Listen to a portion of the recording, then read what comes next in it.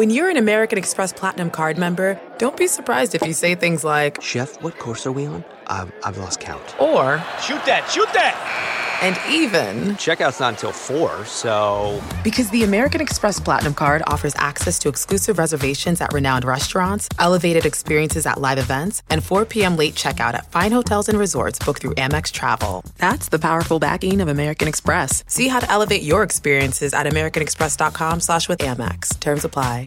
An epic matchup between your two favorite teams, and you're at the game getting the most from what it means to be here with American Express.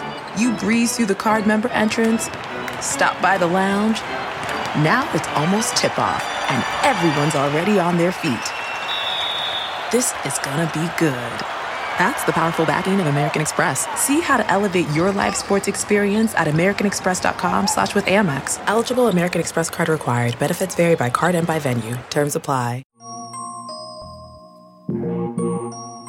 Bet the board. What do you mean you don't bet? I mean, I don't bet. You know, I don't gamble. I don't. I never have, and I never will. Yeah, right. I'll bet you $20 I can get you gambling before the end of the day. You owe me 15 grand, pal. Pay him.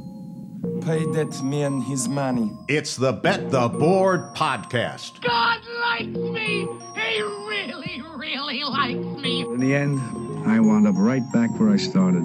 I could still pick winners, and I could still make money for all kinds of people back home. And why mess up a good thing? Here's Payne Insider and Todd Furman.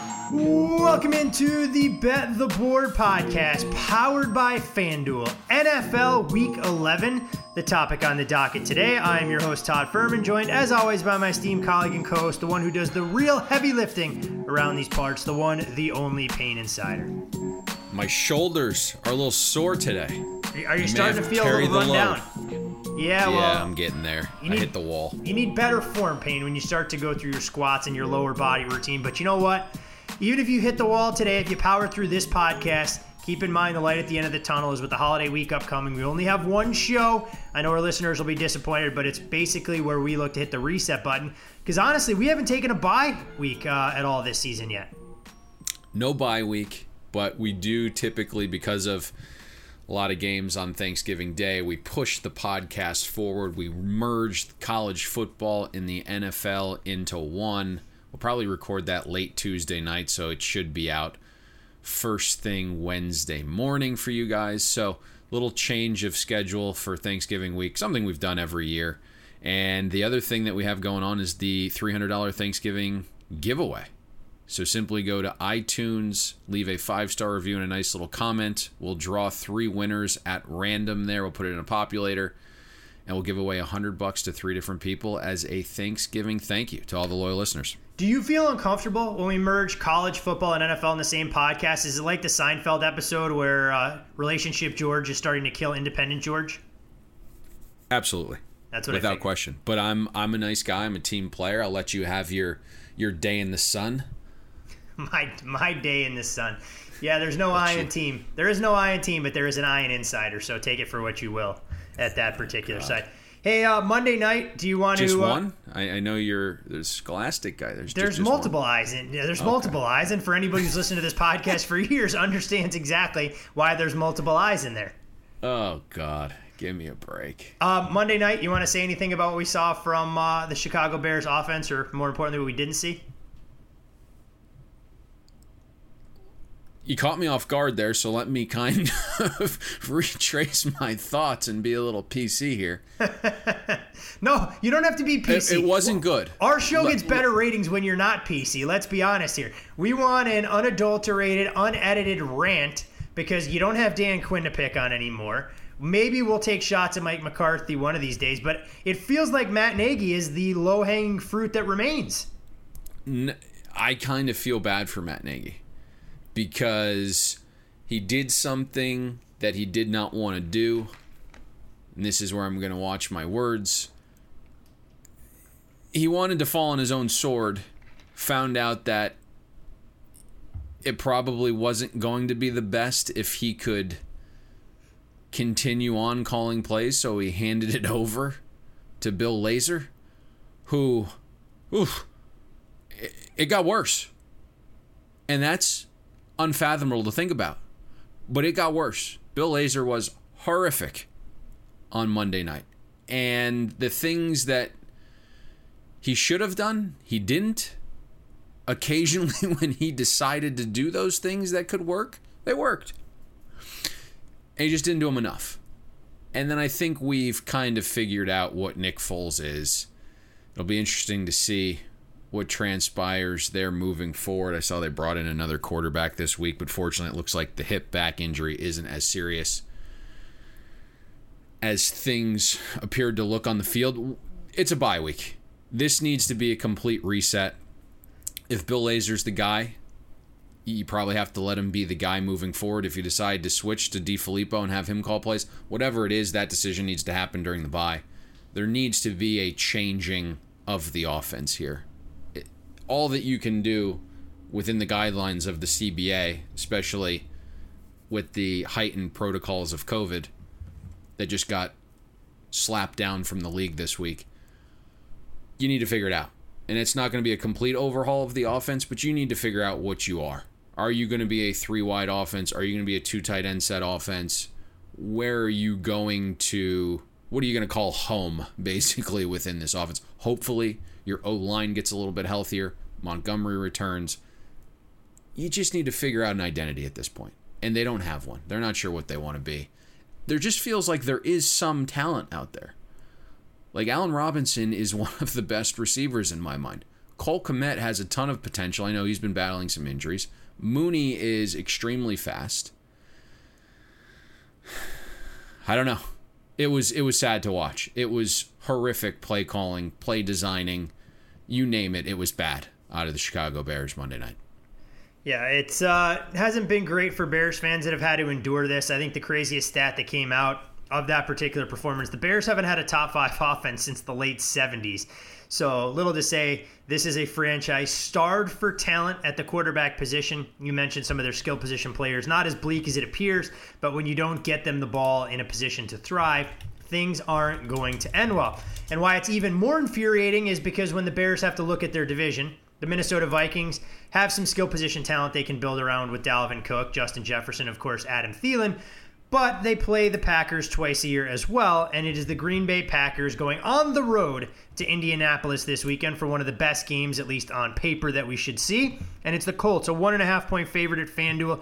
Total on this game, 51 Payne. And Aaron Rodgers, well, the last 6 times he's found himself in an underdog role, he has embraced that opportunity, going 5-1 against the spread. But the Colts, as a short favorite under Frank Reich, home or road, they've exceeded odds makers' expectations, going 11-1 straight up, 10-1 against the number when laying 4 or less. And when you look at the Packers' performance last weekend against the Jags, I found it interesting because people who want to dig in the box score goes, well, Green Bay dominated, Jacksonville got a punt return, this, that, and the other. Yet you read some of the beat writers, and they had similar sentiments to what you and I did, that the Packers were extremely fortunate to win that football game because if Jacksonville executes, things work out a little bit different.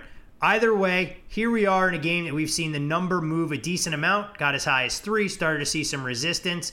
Which side of the ball will ultimately determine the outcome in your opinion? Green Bay's strength, their offense, against the Colts' strength, which is their defense, or their B groupings on the other side, where Indianapolis may be finding its identity offensively against the Packers' defense, still yet to find its footing in 2020.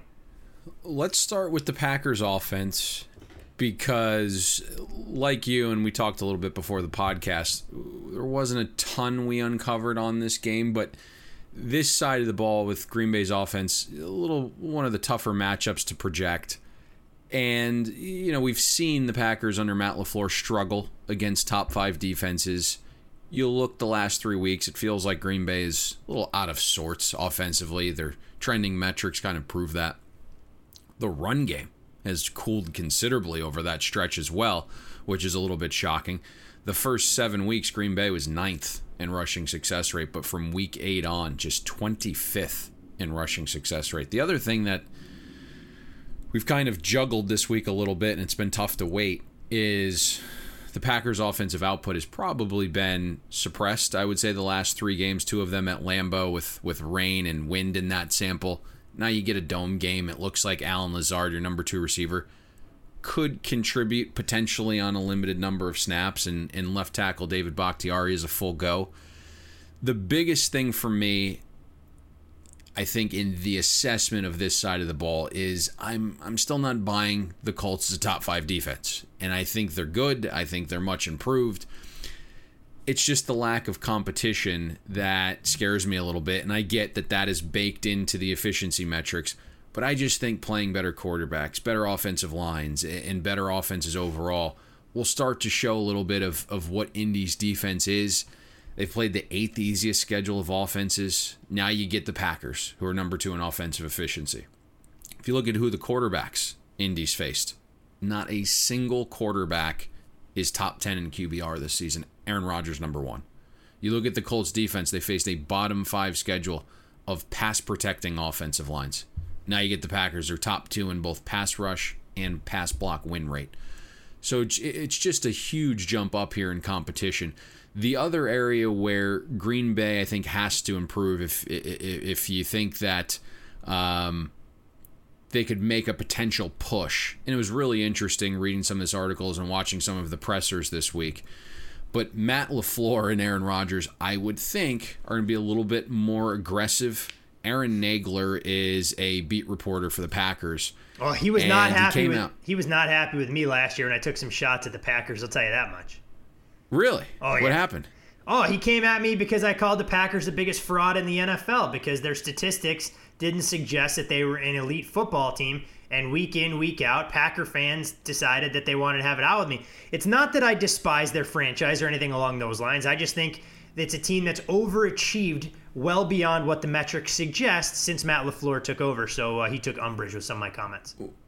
Well, one thing is, I believe he runs his own Packers website, and I'm hearing he's a little out there and a little feisty, and so it doesn't shock me. My guess is he's got a little bit of Homer to him as well. Who was the college football team that made you bulletin board material? I completely forget. Was it Texas A&M? Texas A&M. We call them the most overrated team in the country. Made a poster of my comment back then on Fox Sports Live. I think after they did that in the locker room, they went on to lose 5 of the 6 games that they had played, and Kevin Sumlin is no longer the head coach in College Station. But what a precipitous drop it's been for that guy. Anyways, Aaron Nagler decided to pepper Matt LaFleur and Aaron Rodgers about all of the 2nd and 10 run plays this week.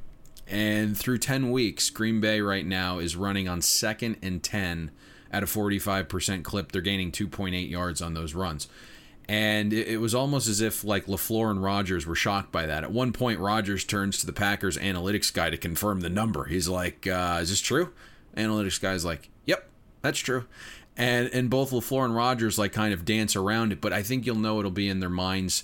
I think, or at least I hope, we'll probably see a little more emphasis on some diversity with 2nd and long play calling this week, Todd, from the Packers offense. So it could open some things up, I think, offensively. When you talk about, again, some suppressed totals playing in weather and wind at Lambeau versus being in a dome, potentially having Allen Lazard there playing at least some amount of snaps, MVS surging forward, and potentially, again, a little more aggressiveness here on 2nd down from the Packers this week.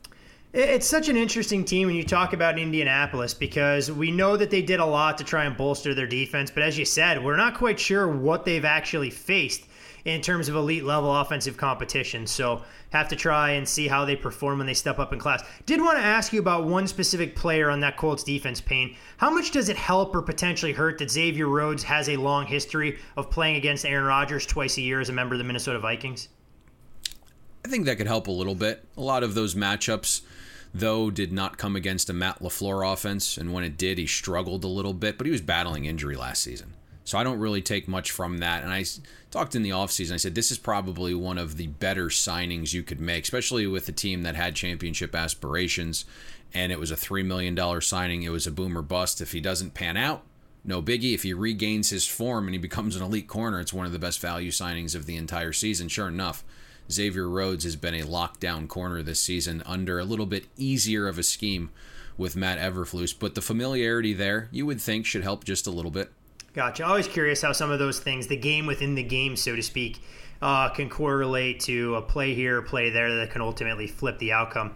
of a game that should be pretty close. On the other side of the ball, Payne, we look at this Colts team. They're the only team in the NFL that has allowed fewer than 10 sacks this season. It's obviously a big part of the reason why Phillip Rivers felt comfortable continuing his career and going to Indianapolis to play behind this fortress of an offensive line. Rivers has completed 69% of his passes this season, second highest mark of his career. And when you look at how he's performed over the last 4 games, almost seems to have reinvented himself, so to speak. 7 touchdown passes to just 2 interceptions for a shade less than 1,200 yards. And we saw a bit of a revelation on Thursday night in their win against the Titans. People may want to highlight the special teams gaffes from Tennessee, whether it was a 17-yard punt or Gostkowski missed field goal, but I think that does a disservice to a Colts offense that looks a heck of a lot more dynamic with Nyheim Hines running between the tackles and catching balls out of the backfield, and the emergence of the number 1 receiver that the Colts thought they had when they drafted Michael Pittman in the 2nd round out of USC.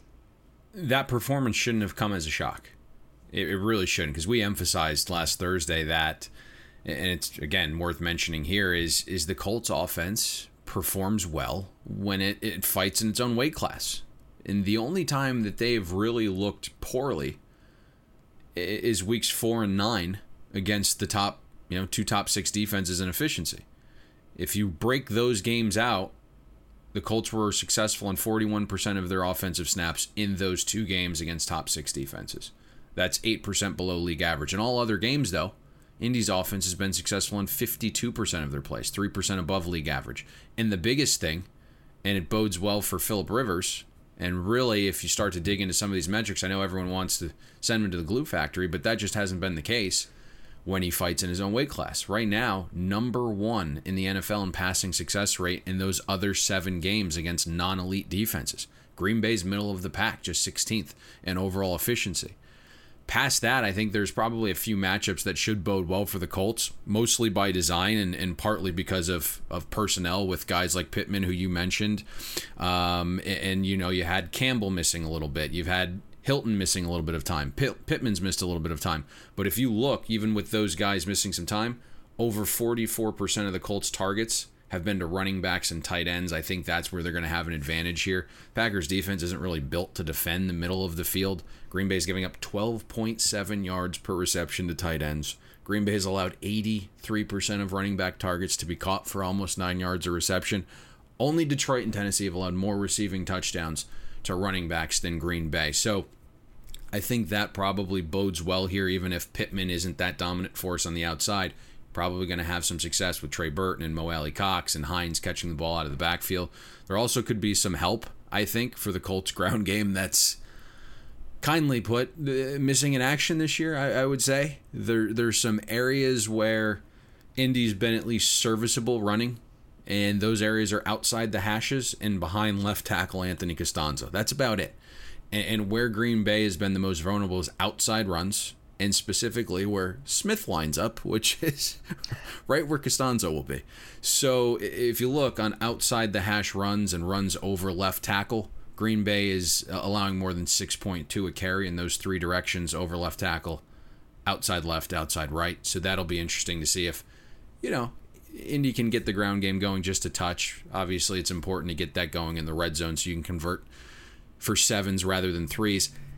It just feels like there's some favorable matchups for the Colts, right? And you have Frank Reich, a couple extra days to prepare. I would be remiss, though, if I didn't mention this. Green Bay's defense could get a boost in the secondary. Jair Alexander is on pace to pass the concussion protocol. Kevin King was a full participant in Wednesday's practice. He's trending towards being back after not playing since week 4 against Atlanta. So could have some help there in the secondary returning for the Packers. Interesting. You talk about the Colts and how often they target tight ends and running backs. It explains why the Colts definitely need more production from their wideouts. 107 catches this season for their wide receivers, 20th in the NFL. 1,322 receiving yards from wide receivers, 24th in the NFL. 2 receiving touchdowns, good for 31st. And you mentioned some of Green Bay's shortcomings defensively. I mean, this is a team that just doesn't get a whole lot of pressure. They've also recorded the 8th most missed tackles in the NFL. So we'll see if the Colts can scheme their playmakers into space, allow them to operate one-on-one, and hopefully reap the benefits. Before we move on from this game, Payne, I did want to ask you, though, about the number in this spot. We saw the total open a little bit lower. You talked about how Packers totals could be slightly suppressed given what we've seen recently. But it seems to be a battle in the market in terms of the side on this particular game. Yes.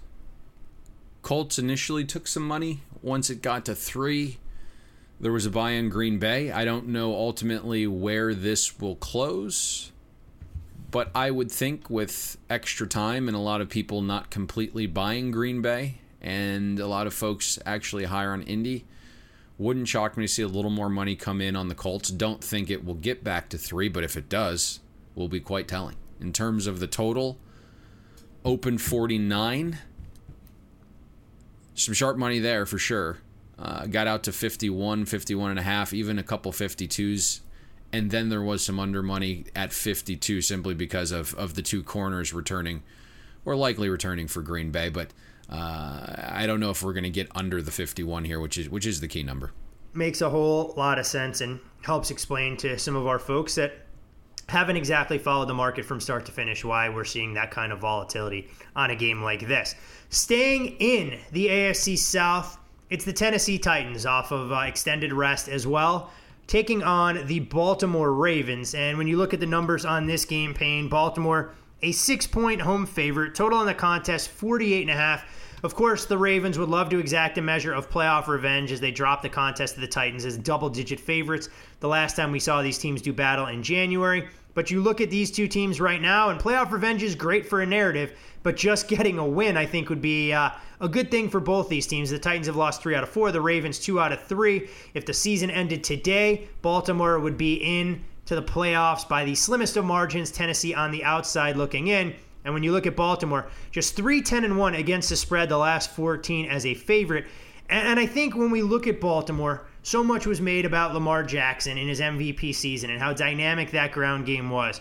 Whether it's on Greg Roman or it's on the rest of the offense, it hasn't been nearly as explosive so far this season. Sure, the rushing numbers are there. They're just not as dynamic. But are there matchups they can look to exploit against the Tennessee Titans defense, who we've pounded the table until we're blue in the face, have said, hey, look, this is the bottom of the barrel in terms of a stop unit?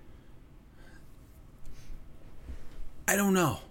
But I do want to say that, pertaining to this side of the ball, I think what we're going to hear this week, and a lot of its narrative in my mind, is that the Titans' blueprint defensively in the divisional round last year was just this masterful game plan concocted by Vrabel, and that the Titans are the creator of this blueprint to stop Lamar, and the rest of the league has adopted it, and that's why the Ravens are struggling a little bit. I just don't buy that. I really don't. I'm in the camp and that you should pick up 4th and 1 when given those opportunities in a playoff game?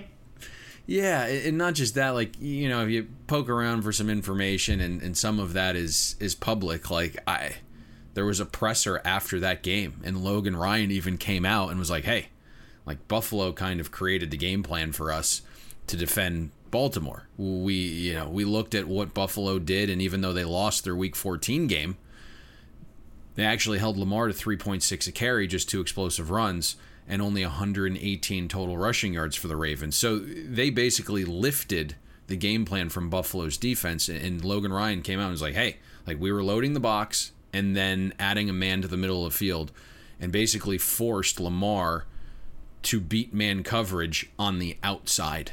So we were forcing Lamar to make outside the hash throws against tight man coverage. And then when they weren't doing that, they were using quarters coverage. And that was basically the blueprint. And I just, being open here, Tennessee didn't beat Baltimore last season. Baltimore beat Baltimore. And you look into that game, the Ravens outgained Tennessee by 230 yards. Ravens literally had 92 offensive plays in that game. Baltimore averaged 6.4 yards per rush, a 59% rushing success rate.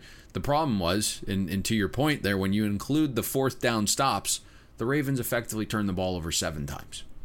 And that's why they lost. It wasn't anything Vrabel did. It wasn't anything the defense did. Now, the Titans do have a few extra days to prepare this week. Baltimore's ground game, to your point, is clearly not in form. We've mentioned many times that Baltimore's O-line has taken a step back this season. You lose Marshall Yanda. You lose your $98 million left tackle in Ronnie Staley, who's out with a severe ankle injury. Last week, Nick Boyle goes down, one of the better run-blocking tight ends. He suffers an injury. So the deck is starting to get stacked a little bit here for the offense, but Tennessee really hasn't done a good job stopping the run this season. 19th in defensive rush efficiency, 27th in rushing success rate defense, 24th an explosive run defense. It's just a very bad defense. Now, they could show well here because Baltimore is struggling and they're without some of their weapons. It's just a really tough game for me to gauge because both teams are trending poorly. We know both have holes. It feels like, whoever you back here, you're trying to catch the falling knife, so to speak. But looking right now, like the core number on this game for us is Baltimore minus like 5.3. FanDuel is dealing like 5.9. There's not enough for me to tangle here at this point. We came into this thinking, hey, probably a good spot for Baltimore when we projected ahead. But on the short week, you have another short week on Thanksgiving with Pittsburgh next week. Like, I don't know how much focus is going to be paid attention here. Obviously, it's a huge game. But it just doesn't feel like Baltimore has what we're looking for here to feel comfortable laying 6 in this spot. I don't know what to make of this offense. Like I'm genuinely struggling because it's not one thing that they're struggling with, right? Like we know, one, the offensive line simply isn't as good as last year. They're not getting the push. Lamar in this condensed offseason hasn't made the strides as a passer that we hoped he would be. Now, I would just love to know what Michael Vick, what type of media attention he'd be garnering in this social media area, because Lamar has been a better passer than Michael Vick to this point in their careers if you match them up. But he still continues to struggle a little bit. We're not getting the great offensive game plans. Lamar isn't throwing on first down enough, a spot where he's actually been better than he was last year. The receiving group has not come and matured and maturated at the rate that we thought it would. Miles Boykin, non-existent. Hollywood Brown, he's not a number one. So, and the team's telling you that, right? The team told you that when they went and signed Des Bryant. That is a signing that says, hey, we're probably a little desperate here for like a solid receiver that can run great routes and just be this target that just complements our quarterback. That's what that signing means.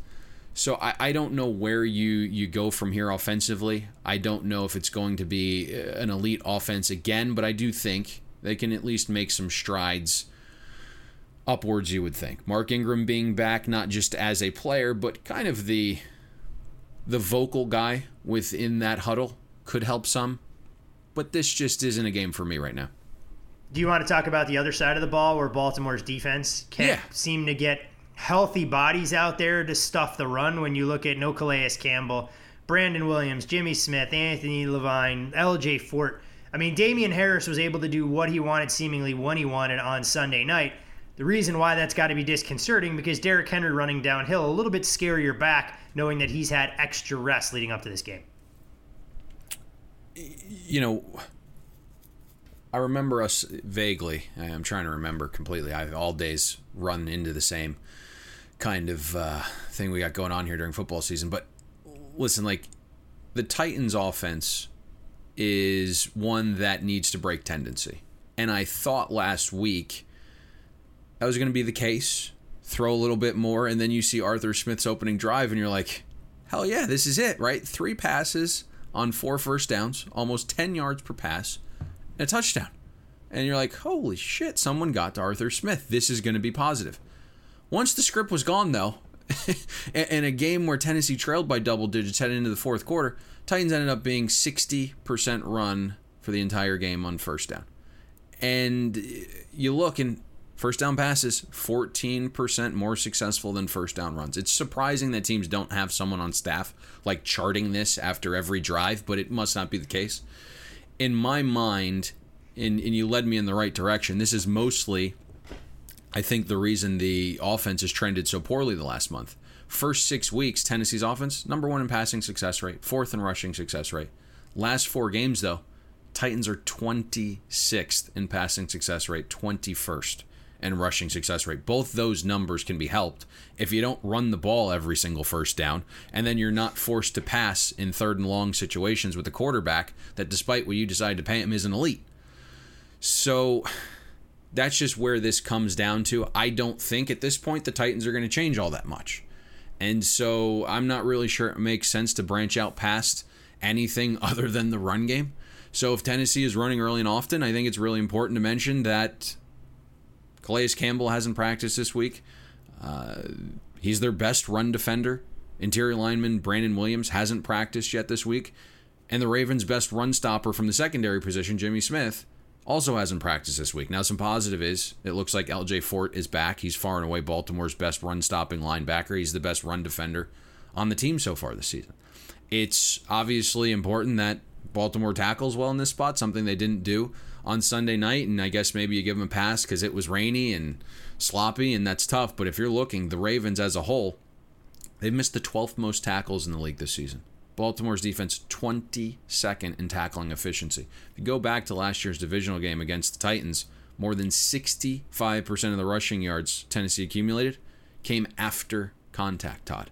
So this is a game where I think Arthur Smith is going to be who he wants to be. He's going to run the ball. He's going to see film from last week and think, hey, my offensive line can push these guys around, especially if Williams and Campbell are out. Let's try to establish the run here. Baltimore is going to have to be a very good tackling team this week. And I think ultimately that's what it comes down to. If they can shut down the run and you can have some semblance of offense, they may have a shot here.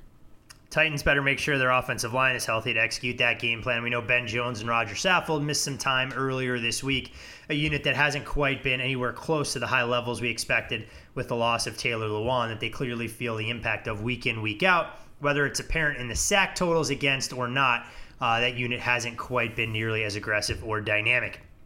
I think both those guys are going to play, is my understanding there. It looked like they were trending in that direction. Yes. Just know that neither of them, but I guess nobody at this point in the season is truly 100%.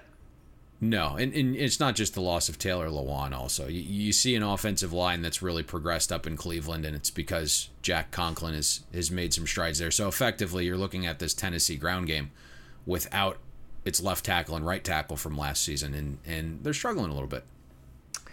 Sunday Night Football, Payne, right here in my backyard. The Kansas City Chiefs, fresh off of a bye, will take on the I loss. thought you were putting a pool in. I'm trying to put a pool in. That's a fiasco in and of itself. But we're making progress. Probably have one built by 2026.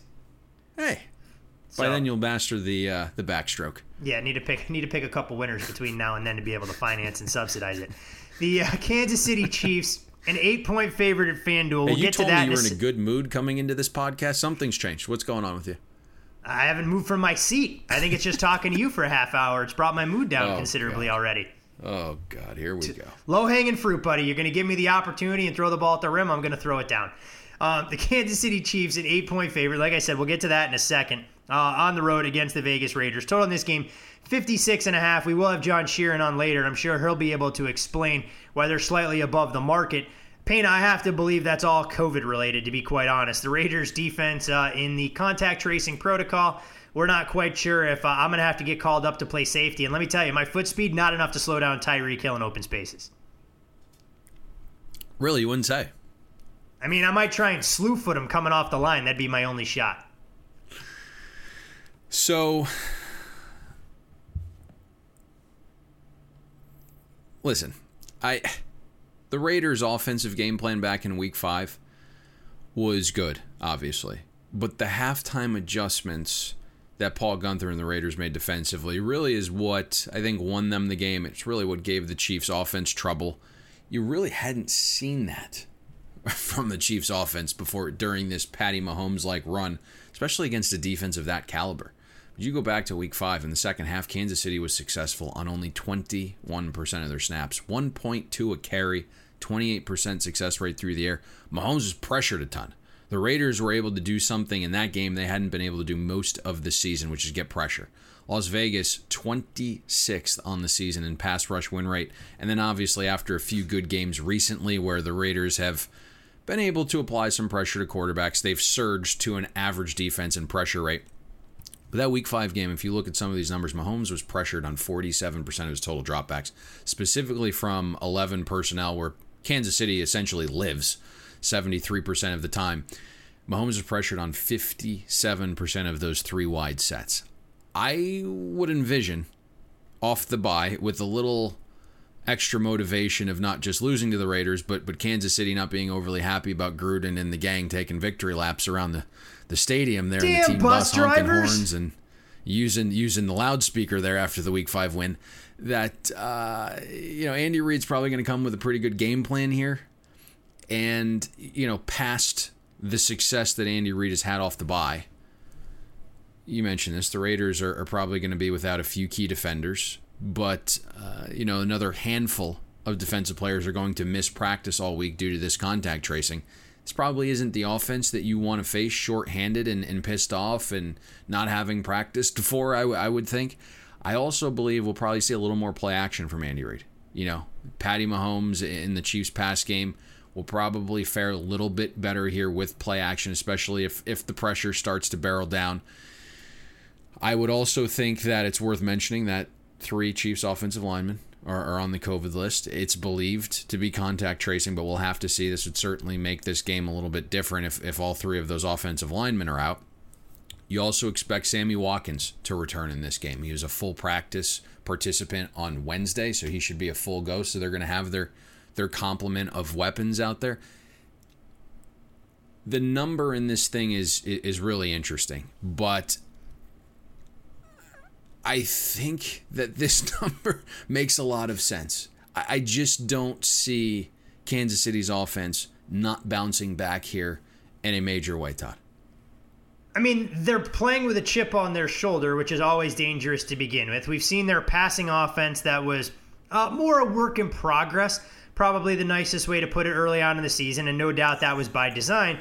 Get on track with Mahomes throwing for more than 800 yards the last 2 games. When you look at the way Mahomes has performed against the Raiders, 15 total touchdowns, just 2 interceptions, one of them, of course, coming earlier this year where the Chiefs lost as a double-digit home favorite.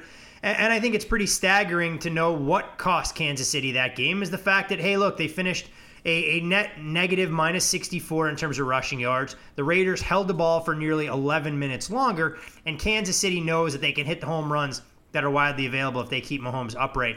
I think the Raiders' passing defense, as you mentioned, it may be trending in the right direction. There's no doubt a lot of optimism out here around the Raiders, especially on the defensive side of the ball. This is a different beast that they're going to try and encounter. And with Sammy Watkins back amongst others, I just don't know where the Raiders consistently find a way to get off the field. Yeah, I agree with that, and I get it. You have 2 young corners in Trayvon Mullen and Arnett, and people are thinking to themselves like, hey, we're trending in the right direction. We're starting to get some pressure. But you play at the Browns. The total is suppressed because of weather and wind. You're at the Chargers. It's likely a lost game if 2 guys can hold on to footballs on the back corner fade. And then the Broncos last week. And Drew Lock was clearly injured after taking a hit in the second quarter, but you could have been trailing at halftime in that game. So, listen, I think the Raiders are better than we all expected. You look at who they've lost to. It's the Bills, Bucks, and Patriots. All pretty good teams, obviously. Bucks and Bills being very good. Patriots, with Bill Belichick. Tough spot there as well off the Monday night game traveling across the country. So I get the buy-in of the Raiders. I just need to see more defensively to believe it's real. And so that's kind of where I'm at on that unit. I fully expect Kansas City to do some good things here offensively, obviously. Total 57. Well, I mean, if we have questions about the Raiders' defense, I think their offense has answered an awful lot of them. And, when we talk about Derek Carr, he's under a ton of scrutiny and criticism, but I think he's more than exceeded expectations this year. And you just look at some of these numbers. The Raiders boast the NFL's top-ranked third down offense this season, converting it better than 50%. You look at the way they're running the football, and Josh Jacobs has toted the rock for more than 300 yards and 3 touchdowns over the last 3 games. But it's not just him. Devontae Booker providing a nice change of pace back as well. And when you look at Derek Carr, his passer rating of north of 107 this season is a career high. And while he's been held to under 200 yards passing in each of the last 3 games, I think obviously a lot of that has been dictated by game flow, game script, and by design. PFF actually graded him out the best-rated passer last week despite the diminished workload, and having watched that game from start to finish, there were a number of drops. I mean, Darren Waller catches a ball for 40-plus yards. It's a touchdown. A couple of other spots that are there. Now, Carr did have an uncharacteristically great game against the Kansas City secondary that you and I are both extremely high on. If you're the Las Vegas Raiders, how do you go about trying to attack this Kansas City defense that no doubt is going to have a chip on their shoulder? Initially, at least to your point there, the first one is I agree in terms of the Raiders offense. I don't think it's shocking, though. You know, if you're a fan, I guess be ecstatic about it. But the one thing that we said the minute Gruden was hired was like, he can coach offense. Have him do that and nothing else, and you'll be fine. And we just know the time and effort that Gruden spends devising these game plans so far. And that's why they've been good offensively. I don't see that trending any differently. They're top 10 in overall efficiency. They have good balance between the run and the pass. Derek Carr, as you alluded to, took the next step, which is positive. He's pushing the ball down the field a little bit more, and him and Gruden are playing nice because of it. If you look at that Week 5 matchup, what you said was probably one of Derek Carr's better games in his career. I thought the game plan was awesome. I thought the offensive execution was picture perfect. The Raiders were able to basically control the game on the ground. 63% of their runs graded successful in that game, and it allowed the Raiders to possess the ball and keep Patty Mahomes on the sidelines, so they had possession for 36 minutes. But then Derek Carr was also able to hit a few of these kill shots over the top, 6 explosive plays from Carr. Raiders averaged 10.8 yards per pass. So it was this perfect balance of holding on to the ball and running efficiently, but also hitting these explosives off that. You had Steve Spagnuolo come out after the game, and he took complete blame for a bad game plan, and he left some of his corners on islands in bad situations. I'm not sure what he's going to cook up defensively this time, but I would envision it's going to be a little bit different with extra time, and we know Spags has had, or at least shown an ability over the last few years to devise game plans specific to opponents, and it's not just rolling out of bed there with saying, hey, we're going to do what we do. That just hasn't been the case. So I think there'll be a couple curveballs here that Derek Carr and the offense will have to look at, but you would think, knowing Gruden, knowing how he likes to establish the run and seeing his opponent, that he's going to try at least early to establish the ground game, because the Chiefs' defense, 30th in rush efficiency. They've allowed 58% of runs to grade successful. That's 7% below league average. And you need them to be better in this spot against a sure-handed Raiders offensive line. I did see Colton Miller return to practice in a limited fashion yesterday. He's missed the last 2 games. I think that'll probably help if he can play, but something to monitor. But to me, it's even more important that the Chiefs' offense kind of gets out, builds that lead early, so it forces the Raiders to pass a little bit more, because that is where the Chiefs are best. 7th in defensive pass efficiency, 4th in passing success rate defense. That's 4% better than league average. All signs point to this being the healthiest that the Chiefs' secondary has been all season. L'Jarius Sneed is playing this week. He missed the Week 5 game. The Chiefs' secondary appears to be, fully loaded. Rashad Breeland missed the first month with suspension. So now you have Sneed back. Ward's hand is fully healthy. This just feels like a time where, to me, a really good team that's well coached went into the bye and said to themselves, like, we've coasted so far this season. Now it's time to kind of kick it into another gear. And this is just a spot where, even though the number doesn't show a lot of value, I certainly don't want to be backing the Raiders here. Understand completely where you're coming from. And Kansas City, obviously, even if they were to win out, can't control their own destiny. Theoretically, would love to be able to make up that game on the Pittsburgh Steelers and secure home field advantage as the number 1 seed, should they be able to get a bye. So we'll see if they find that second gear or are able to take things to another level with that extra bit of rest for the second half of the season. A game pain that we normally wouldn't cover on today's show, but given the nature of the holiday season, we'll dive into Monday Night Football.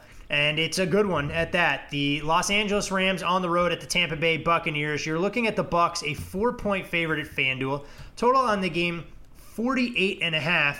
And when you look at the Bucs, they bounce back after a pair of lethargic efforts against both the Giants and Saints. It took them about a quarter plus to get going. You mentioned on Monday how good that defense was over the better part of 2.5 quarters. All Rams team activities took place virtually yesterday after a positive COVID test. Game still on the board. Don't think this is going to have a heavy impact on the contest. But you do have a pair of top 10 secondaries poised to do battle. And I think, one of the heavyweight matchups that we're going to see in this particular spot is the Bucs offense and their talented trio of receivers and a resurgent Ronald Jones matched up against a Rams defense who passed its first test of the season, in our opinion, with a dominant performance against the Seattle Seahawks. If you're Bruce Arians and Byron Leftwich and you're crafting a game plan to slow down Aaron Donald and negate the impact of Jalen Ramsey, how do you go about doing so, knowing where Tampa is strongest on the offensive side? Hope neither play. I don't think that's going to be an option, compadre. So, the one thing that the Bucs have done offensively is made some adjustments along their O-line. They moved Jensen to guard, and they're starting A.Q. Shipley at center, who they brought in after Arizona cut him before the season. It seemed to work in the inaugural implementation of that last week against Carolina. Obviously, limiting Aaron Donald's going to go a long way. You want to make him a run defender first, and that's an area where the Rams this season haven't been the best. 17th in rushing success rate defense, but it's come against the 4th easiest schedule of run offenses. It'll be interesting to see if the Buccaneers can take advantage of that. Obviously, they got the ground game going a little bit last week, had an outburst against a really poor Carolina front seven, went for 5.7 a carry. 49% rushing success rate, obviously hit the 98-yarder from Ronald Jones. That kind of distorts the run carry numbers there, but we'll see if they can exploit that on the interior, run right at Aaron Donald and get the ground game going. The Bucs haven't been the most efficient running the ball there. If Tampa can't get it rolling on the ground, you end up trying to move it into the strength of the Rams defense, which is their secondary. And we talked last week about the Rams not being tested. You made mention of it here again because they played a really soft schedule of opposing passing offenses and quarterbacks. I think the Rams passed the test last week, and they're going to have to do it again here. And what to me is a tough spot going across the country. We mentioned Jalen Ramsey. He has been basically everything the Rams could have hoped for and more. The big contract has been worth every penny to this point. Brandon Staley has been using him all over the field, and typically he had moved him to the slot so he could defend more field. That's just kind of Brandon Staley's mentality. He said, hey, if I put him out wide, he's kind of in this confined space. He's good against the run. He's athletic. He's this freak. Let's put him in the middle of the field so he can cover more ground for us. And that's kind of how they had done things leading up to last week. But I think based upon the size of DK Metcalf, and we hinted at this, that Jalen Ramsey might be the only guy that could handle him physically. And Ramsey ended up eating DK Metcalf's lunch last week, held him targetless in the first half. The full game covered Metcalf on 30 of his 42 routes run. Metcalf 4 targets, 2 catches, 28 yards. With the Bucs receivers though, and having 3 guys, you would at least anticipate, Todd, that Ramsey plays more in the middle of the field again, which is again where he was trending the last few weeks prior to last week, just because he can cover more space. I don't think there's this specific guy you need to shut down. And probably in the slot is where Ramsey's going to line up. I would say to this point, Godwin's Tampa's best receiver. I think you kind of let Mike Evans prove that he can be a down-to-down consistent guy on the outside. Obviously, Antonio Brown getting implemented in a little bit more. Very familiar with Tom Brady. Those two guys just seem to be really on the same page. But with that many weapons, it's tough to say, hey, have Jalen line up outside on Evans and just let Godwin and Antonio Brown eat in the slot with Gronk over the middle. It doesn't make much sense to me, so I think we'll see Jalen back in the middle of the field this week. Yeah, and when you look at Ramsey's numbers this season, he's only been in coverage against a targeted player 37 times all season long, which I think just goes to speak to the respect he commands. And we talked about it for years about Revis Island. Jalen Ramsey quickly carving out a niche for himself as well, as teams just don't want to throw in his general direction. Taylor Rapp placed on IR, but the Rams will get Jordan Fuller back, and one of the more unheralded stars of their secondary, undrafted free agent Darius Williams, starting to really come into his own under Jalen Ramsey's leadership. And you look at Aaron Donald, Payne, you talked about it. If the Bucs are in known passing situations, he's an absolute beast and a disruptor. First amongst all NFL interior linemen with an average get-off speed of less than a second. Since the start of 2016, he's generated 312 quarterback pressures, 106 more than any other interior lineman, and 71 more than any other player, period. The fact that he's able to compile the sack numbers that he is, that put him on the same level as an edge rusher and Myles Garrett, is just a testament to what he means there, no doubt creating nightmares for the Bucs in game planning. On the other side, though, Payne, the Rams have offensive line concerns of their own that they're going to have to address against this tenacious Bucs defensive front. Andrew Whitworth expected to miss extended periods of time. Joe Noteboom probably going to fill in on Goff's blind side. And without Whitworth, that Rams offense really ground to a halt. Enter the Tampa Bay Bucs defensive front, number 1 against the rush. And so much of the Rams' offensive success predicated entirely off the ability to establish play action Do the Bucs have a major advantage here defensively against the Rams offense? Everything we have talked about for years in regards to Jared Goff are going to be tested here, on this big stage in front of everyone in prime time. And sure, Sean McVay may come up with a once-in-a-lifetime offensive game plan here to give Goff and the Rams offense a chance. But candidly, I'm not sure that's going to be enough, and I hope I'm wrong. I hope there's this turning of the corner moment for Goff, and I'm going to keep this PC. But this is a game that will come down to what Jared Goff has between the legs and in his chest, and that's just what this is going to be. Because all the things that Jared Goff struggles with is exactly what makes Todd Bowles' defense what it is. Tampa Bay gets after you. They're going to tell you about it. They play downhill. It's a different breed along that defense. And if you look, Todd Bowles has blitzed on 43% of his dropbacks. Jared Goff, quarterback rating drops against the blitz. The Buccaneers defense gets pressure on quarterbacks at the second highest rate in the league. Goff is worse than ever before under pressure. 36 passer rating, completing 38% of his passes, double the interceptions than touchdowns under pressure. Of the quarterbacks that have played in at least 5 games this season, Jared Goff is 35th in passer rating under pressure. And you mentioned the kicker this week, is that the Rams lost their all-world left tackle, Andrew Whitworth, to injury. And now Jared Goff's blind side is in a little bit of a question. You mentioned Joseph Noteboom did well filling in last week for 34 snaps, only gave up 1 pressure, 1 hit in relief against Seattle. Seattle's a little bit different along the defensive line, and Noteboom's been in the league since 2018. He's actually been a guard most of the time. And last season, Noteboom played the most snaps he has in his career as a guard. He finished 95th in pass blocking among guards. Hard to believe that he's going to be better over a substantial sample size out on the edge, but we'll see. Sean McVay, to your point, is going to have to figure out how, the pre-snap motion, the misdirection, the reverses, the throwbacks are going to work this week against a really, really aggressive Bucs defense. I think you're going to have to use the pre-snap motion. You're going to have to hope that the Bucs are super aggressive and get out of position and they leave some open gaps and areas to execute. But that could mean that you're leaving your quarterback a little bit vulnerable here, because sometimes those plays take time to develop. So I think pre-snap motion is going to have to come in front of virtually every single play here. I really believe that. There's going to have to be some stuff in the ground game that's a little bit more exotic. I know that the Bucs defense hasn't been quite what it was with Vita Vea there in terms of stopping the run, but still a very elite unit there. This just isn't a good matchup on this side of the ball unless McVay figures out how to consistently use the Bucs' aggressiveness against them. And even when that happens, Goff needs to be a man, to step into the pocket and throw the ball, be willing to take a hit, be willing to hold on to the ball with pressure barreling down on him to get the receivers open long enough to make the throw. And that just hasn't been what Jared Goff's done in his career. And that's why this side of the ball is really tough to envision the Rams having some success. 37 jet sweeps to Jazz Reynolds and Robert Woods. Mark it down. That works. And in pre-snap motion, hopefully on 80% of snaps.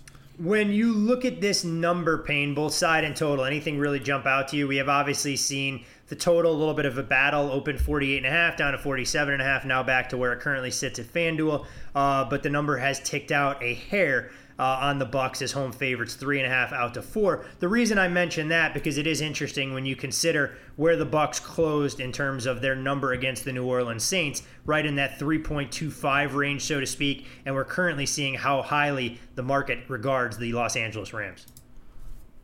Very difficult to assess because the guys that I speak with like Tampa in this spot. There are numbers, guys, though, as you kind of alluded to there, that are very high on the Rams, and this number is, let's just call it significantly high. They actually make it below the key number if you're just looking at some of the core metrics, but we haven't been as high in the Rams as some of those guys.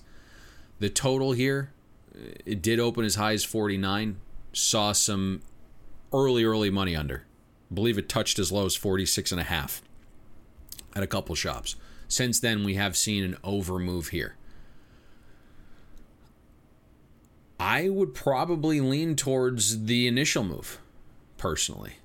I don't see what the Rams are going to do here offensively, unless, again, they catch the Buccaneers with their pants down being overly aggressive.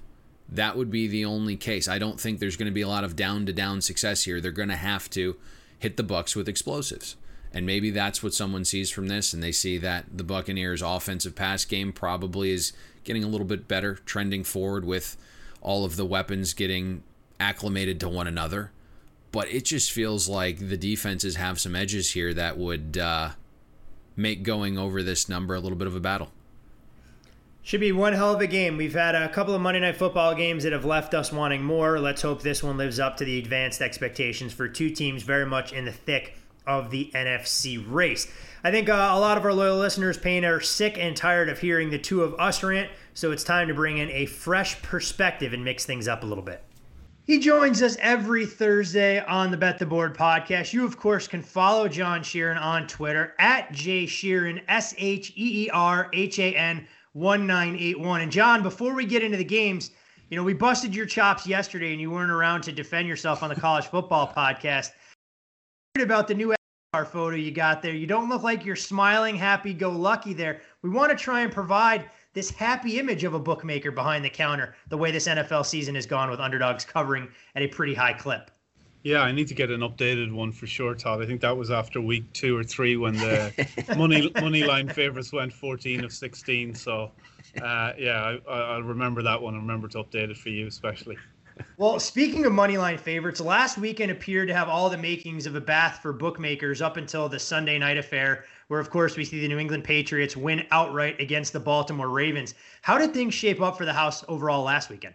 So the early games were actually not too bad. The 4 o'clock games were pretty bad, although it seemed from the profitability reports, Todd, like the vast majority of money that we saw in those games was parlayed into Sunday night into the Ravens. So we had a really huge position against Baltimore on Sunday Night Football. And once that kind of fell by the wayside and we got the Patriot win and in the way that we did, it was a really excellent Sunday overall. That game, the numbers probably flatter it a little bit because of all that running on money. It wasn't necessarily all winning stakes from the game, but overall, sorry to report another good weekend for us. Hey, we've conditioned our listeners, Payne, well enough that when it's a good weekend for the house, typically it's a good weekend for them, taking a contrarian approach, looking for some of those ugly ducklings on the betting board. So hopefully our folks were able to profit right alongside the house. John, when we spoke to you last week, talked a little bit about the Masters too, and I don't want to pivot too far away. You know, when a favorite like Dustin Johnson comes home, knowing that he's the overall #1 player in the world, typically is that good for the futures book, or does it put you guys in a spot where, hey, look, we took a little bit of liability, or is it the mindset these days when we go to Augusta that as long as it's not Tiger, we're going to be in a pretty damn good spot? Tiger was a really bad result, obviously the worst one in the field, given that he was a 40-1 shot, and then obviously showed up really well in round 1 with his 68, I believe. So, he would have been a really shocking result.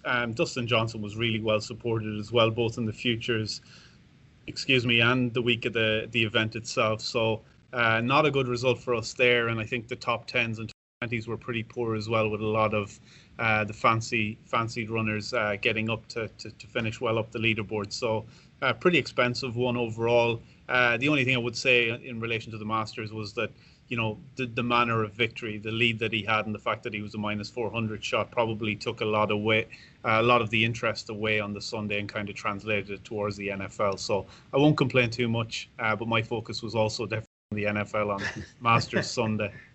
Yeah, I was going to say the ratings definitely not what they expected with the event being moved from its traditional spot in the spring to the fall. But Payne, I'll flip things over to you. You can ask John the hard-hitting questions about how the NFL action is starting to roll in for the weekend. Like John, it's about the NFL on this podcast.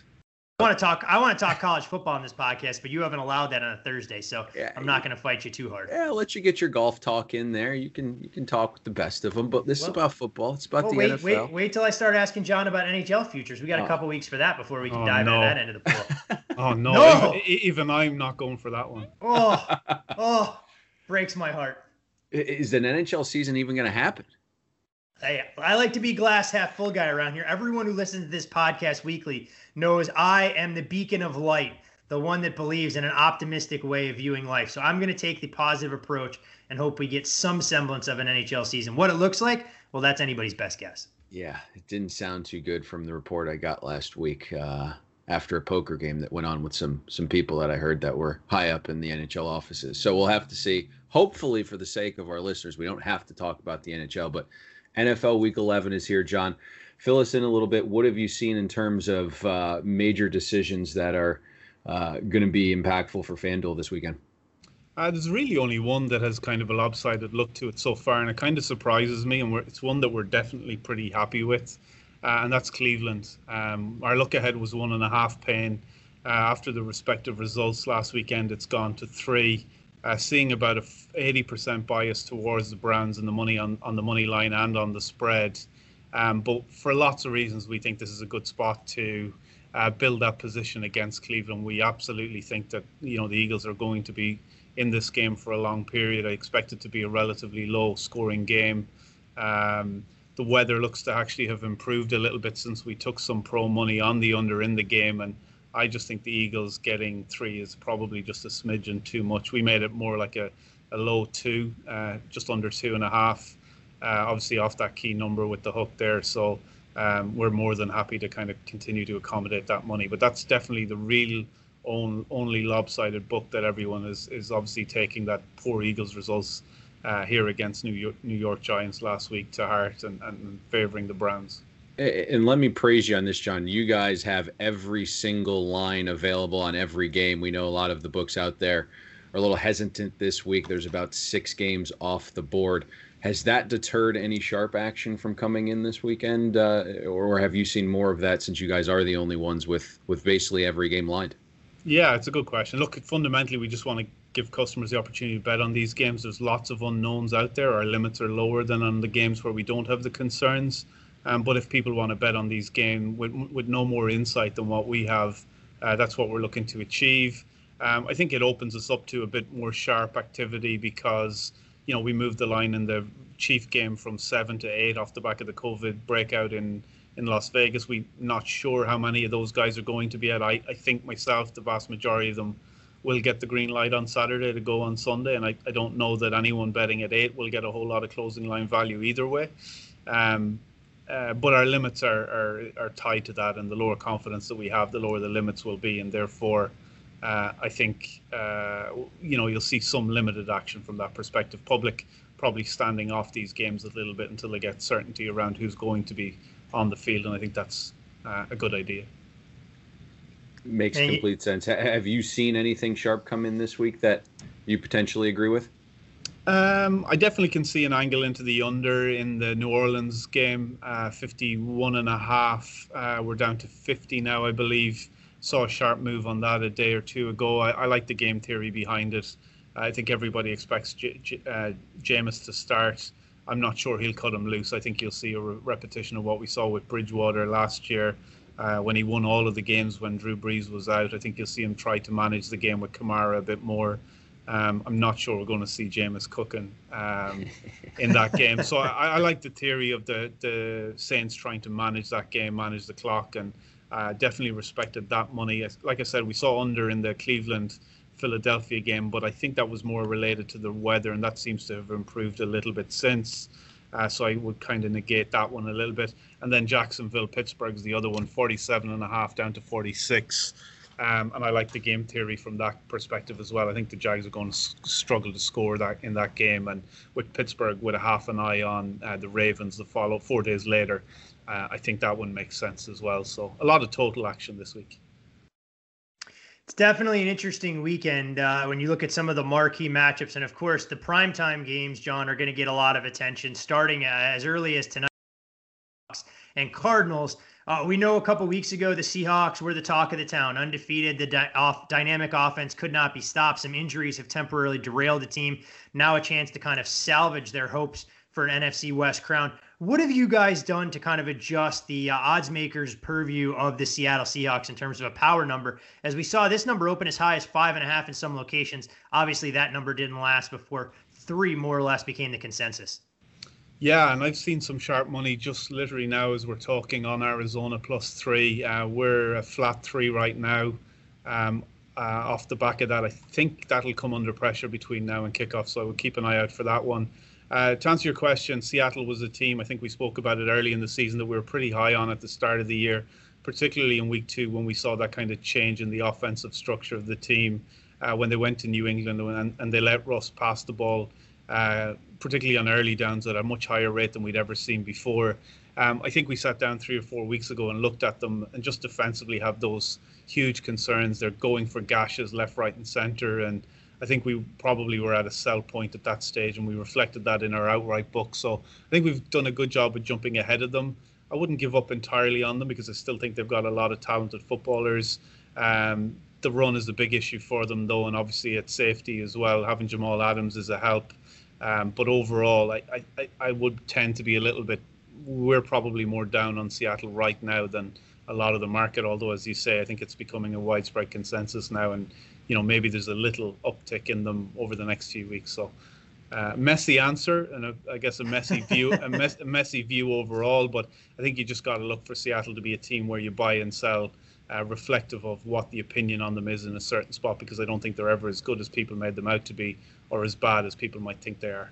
Well, I think it's a messy game that Payne and I are about to break down before we close things out in the show. But one game we did cover earlier, John, before we bid you a fond farewell, of course, is the Monday Night Football game. The Rams right now surging at the right time. All the talk is about how good their defense has been, knowing they have a potential star at every single level with Aaron Donald up front, Jalen Ramsey cleaning things up at the back.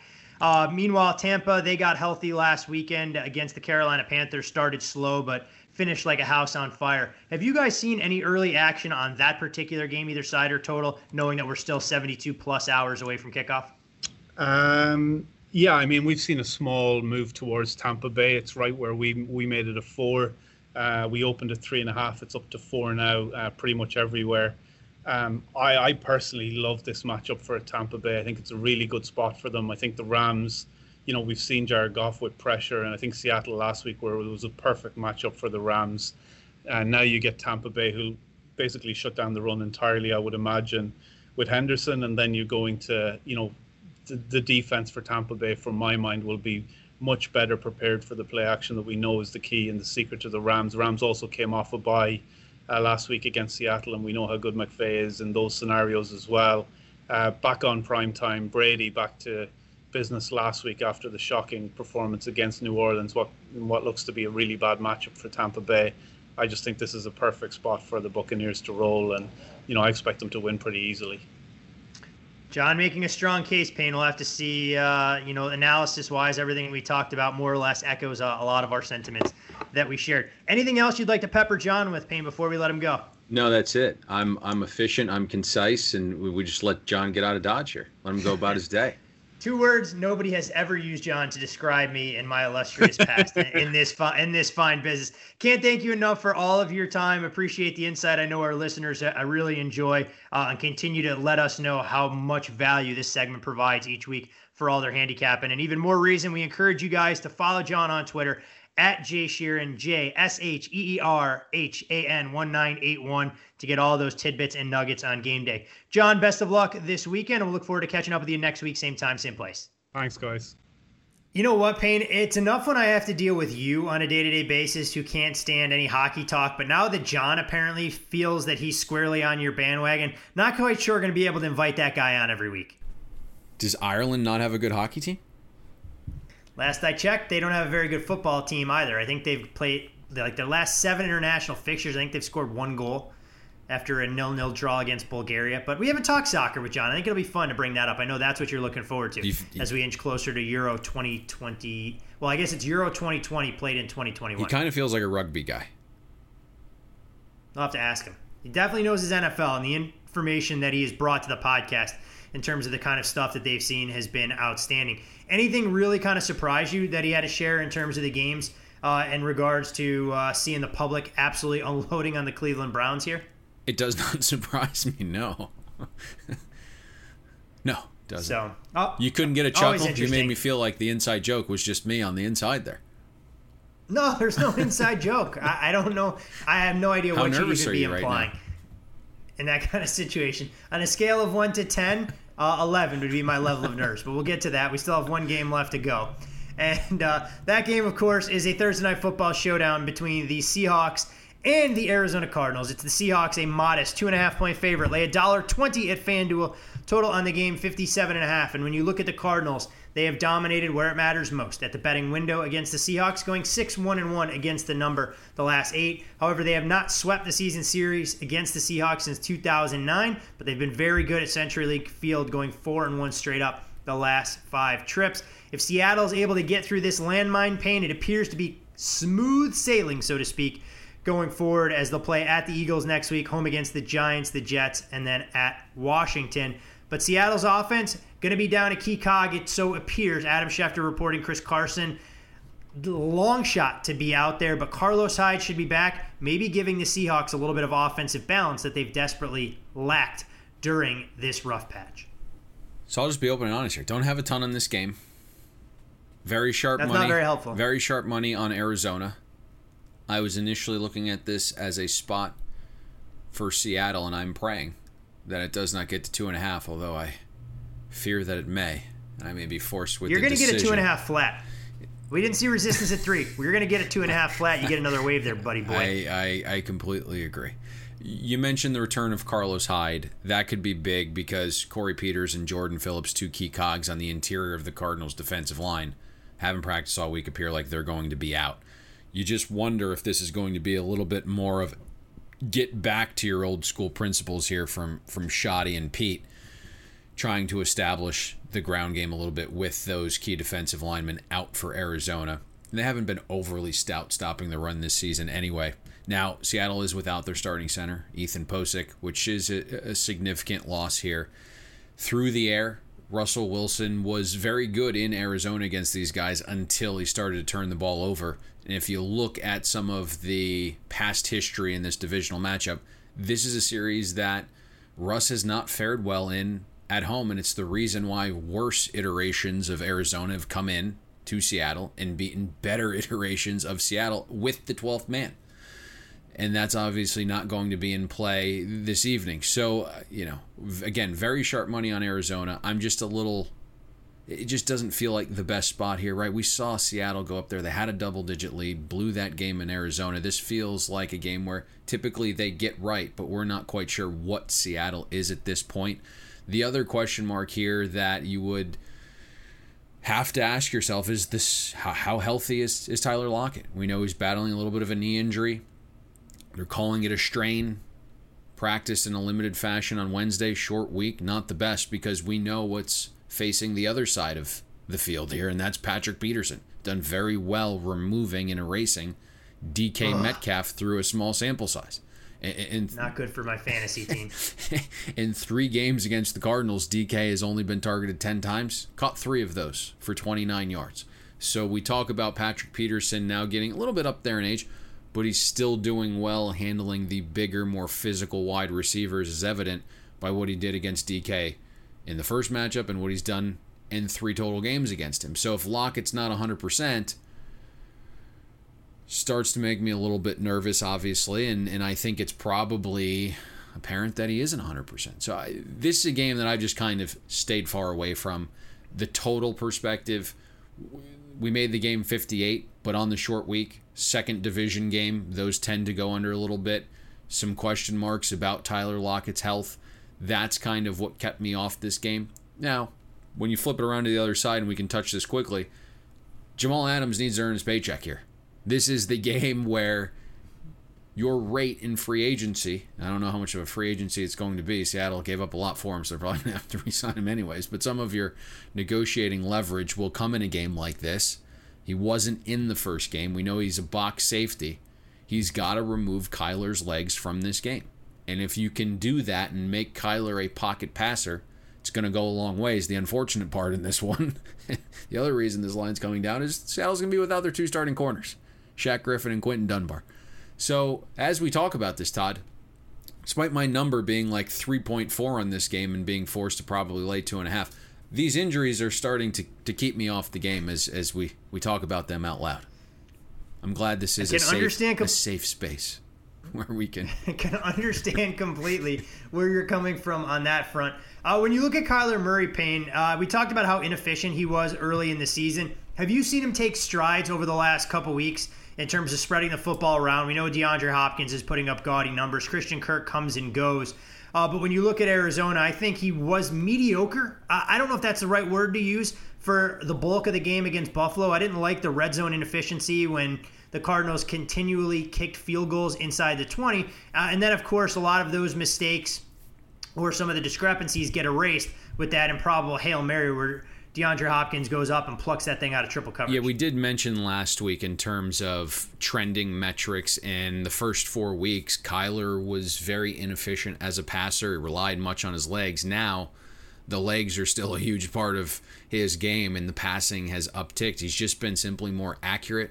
He's getting a little bit better chemistry with guys like DeAndre Hopkins, Christian Kirk, his old buddy from A&M there. There is a nice rapport growing, and so teams haven't been able to focus as much on Hopkins. So the offense is coming around a little bit from that perspective. It also looks like Cliff has said, hey, let's push the ball a little bit further down the field. A lot of dink and dunk early on in the season. So you're watching his ADOT increase as well as the season's moved on. It's opened some things up. Kenyon Drake, it is a short week, but did return last week. We'll see what his workload looks like a little bit, but that provides a nice little punch in the backfield as well. So for me here, I'm starting to think this is probably a good line. And again, the guys that we are aware of and do some work with really like Arizona in this spot.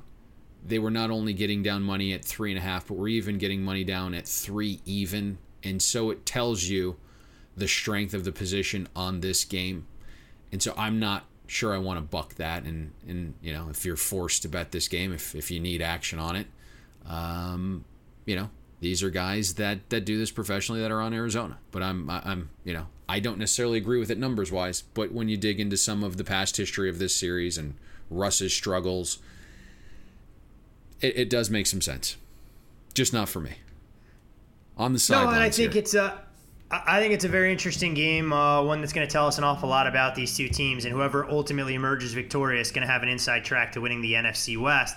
And for Seattle bottoming out, we saw them take money against San Francisco. They raised their level of play. The 49ers not nearly as formidable as what Arizona is going to provide there, but you never rule out the heart of a champion if Russ can get the best out of his teammates, somehow get a stop or two. I think this should be a fantastic Thursday night football game. Even if you're not invested pre-kickoff, always explore some of the live lines available. Prop markets, as FanDuel has you covered with multiple ways to get you into the game. A lot of good primetime games. You can follow Payne. Yeah, very good. 3 very good primetime games for sure. We'll keep our fingers crossed that this Raiders-Chiefs game goes off on Sunday without a hitch. You can follow Payne on Twitter at Payne Insider. I'm Todd Furman. You can follow me there. Of course, you can follow John Sheeran as well, and we encourage you to do so. Most importantly, however, follow the podcast at Bet the Board Pod. Follow all those lovely rules, offer us a 5-star review, and you too can be entered to win a little bit of holiday swag right around the right time of year. But Payne, we do have one final order of business to transact on this very fine podcast before we take a, longer than 96-hour hiatus from one another. Bless the Lord. And we'll reconvene with a holiday edition. But where are we going to find our best bet in the National Football League? Let's go to the rotation number 451. The Philadelphia Eagles, plus 3.5. You're going to make me do it. You're going to make me do it, aren't you? There's nothing wrong with this. Nothing wrong with this. So, one, it's the number. We're seeing Cleveland do very well at home the last 2 weeks against some not-so-great opponents, having some weather sprinkled in there. And I think that's probably where the edge lies for Philadelphia is while the totals have been suppressing some of the Cleveland offensive output, I believe the defensive numbers have been assisted by that as well, obviously, and I think Philadelphia has a chance to show well. The injury report's the best it's been all season. The offensive line looks like just about every single guy that could come back is going to return this week for Philadelphia. Loved the burst that I saw from Miles Sanders. Boston Scott showed well. I think what Philadelphia does offensively with their tight ends and running backs can give the Browns some trouble here. And bottom line, this is about perception. This is about the number. We made this game Cleveland -1. So very few opportunities from that perspective. Are you going to get this kind of line value? We had Doug Peterson call his team out this week. They're still in first place in the division, as bad as it's going to sound, right? Still in first place, still with a lot to play here. 3.5 just feels like a lot. Philadelphia Eagles, let's hope this is their San Francisco swan song or whatever we want to call it, and they'll raise their level of play. Not going to lie, Payne, a little bit worried about that run defense. Let's hope Carson Wentz gets the ball out of his hand and that Myles Garrett somehow doesn't play, as he was dealing with an illness early in the week. But no, so understand the spot. No, I listen, I completely hear you. The run defense hasn't been up to snuff that we have grown accustomed to in past seasons from the Eagles defense. Now, what I will say is, I think if you're going to look at prior matchups and you'll go back to last year and see how Kevin Stefanski and Minnesota did very well against this Eagles defense, I will say this. He had a lot more room to operate because there was guys named Thielen and Diggs on the outside, and Philadelphia didn't have a guy named Slay.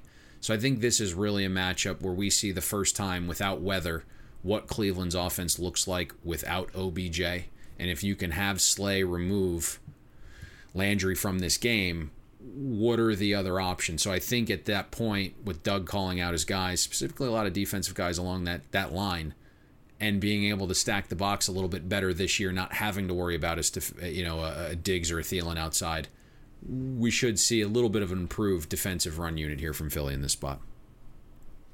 Just get the rock to Miles Sanders. Let him tote it 20 to 25 times, and the Philadelphia Eagles will be just fine. Philadelphia Eagles, your best bet. Make sure you grab the 3.5.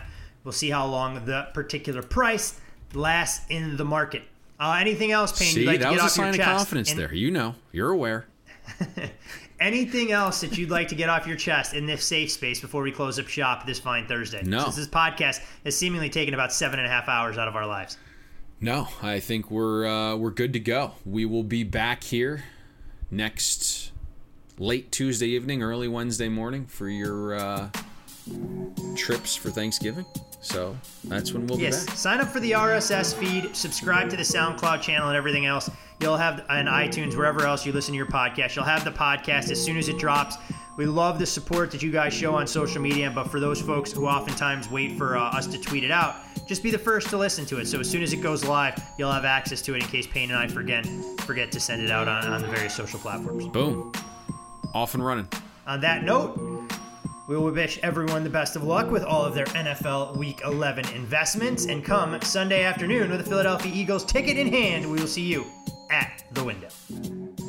Thanks for listening to Bet the Board. You can catch Todd and Payne every Monday, Wednesday, and Thursday during football season, breaking down the biggest NFL and college football games. And to make sure you don't miss any free best bets, subscribe to Bet the Board on iTunes, Google Play, Spotify, or wherever you listen to podcasts.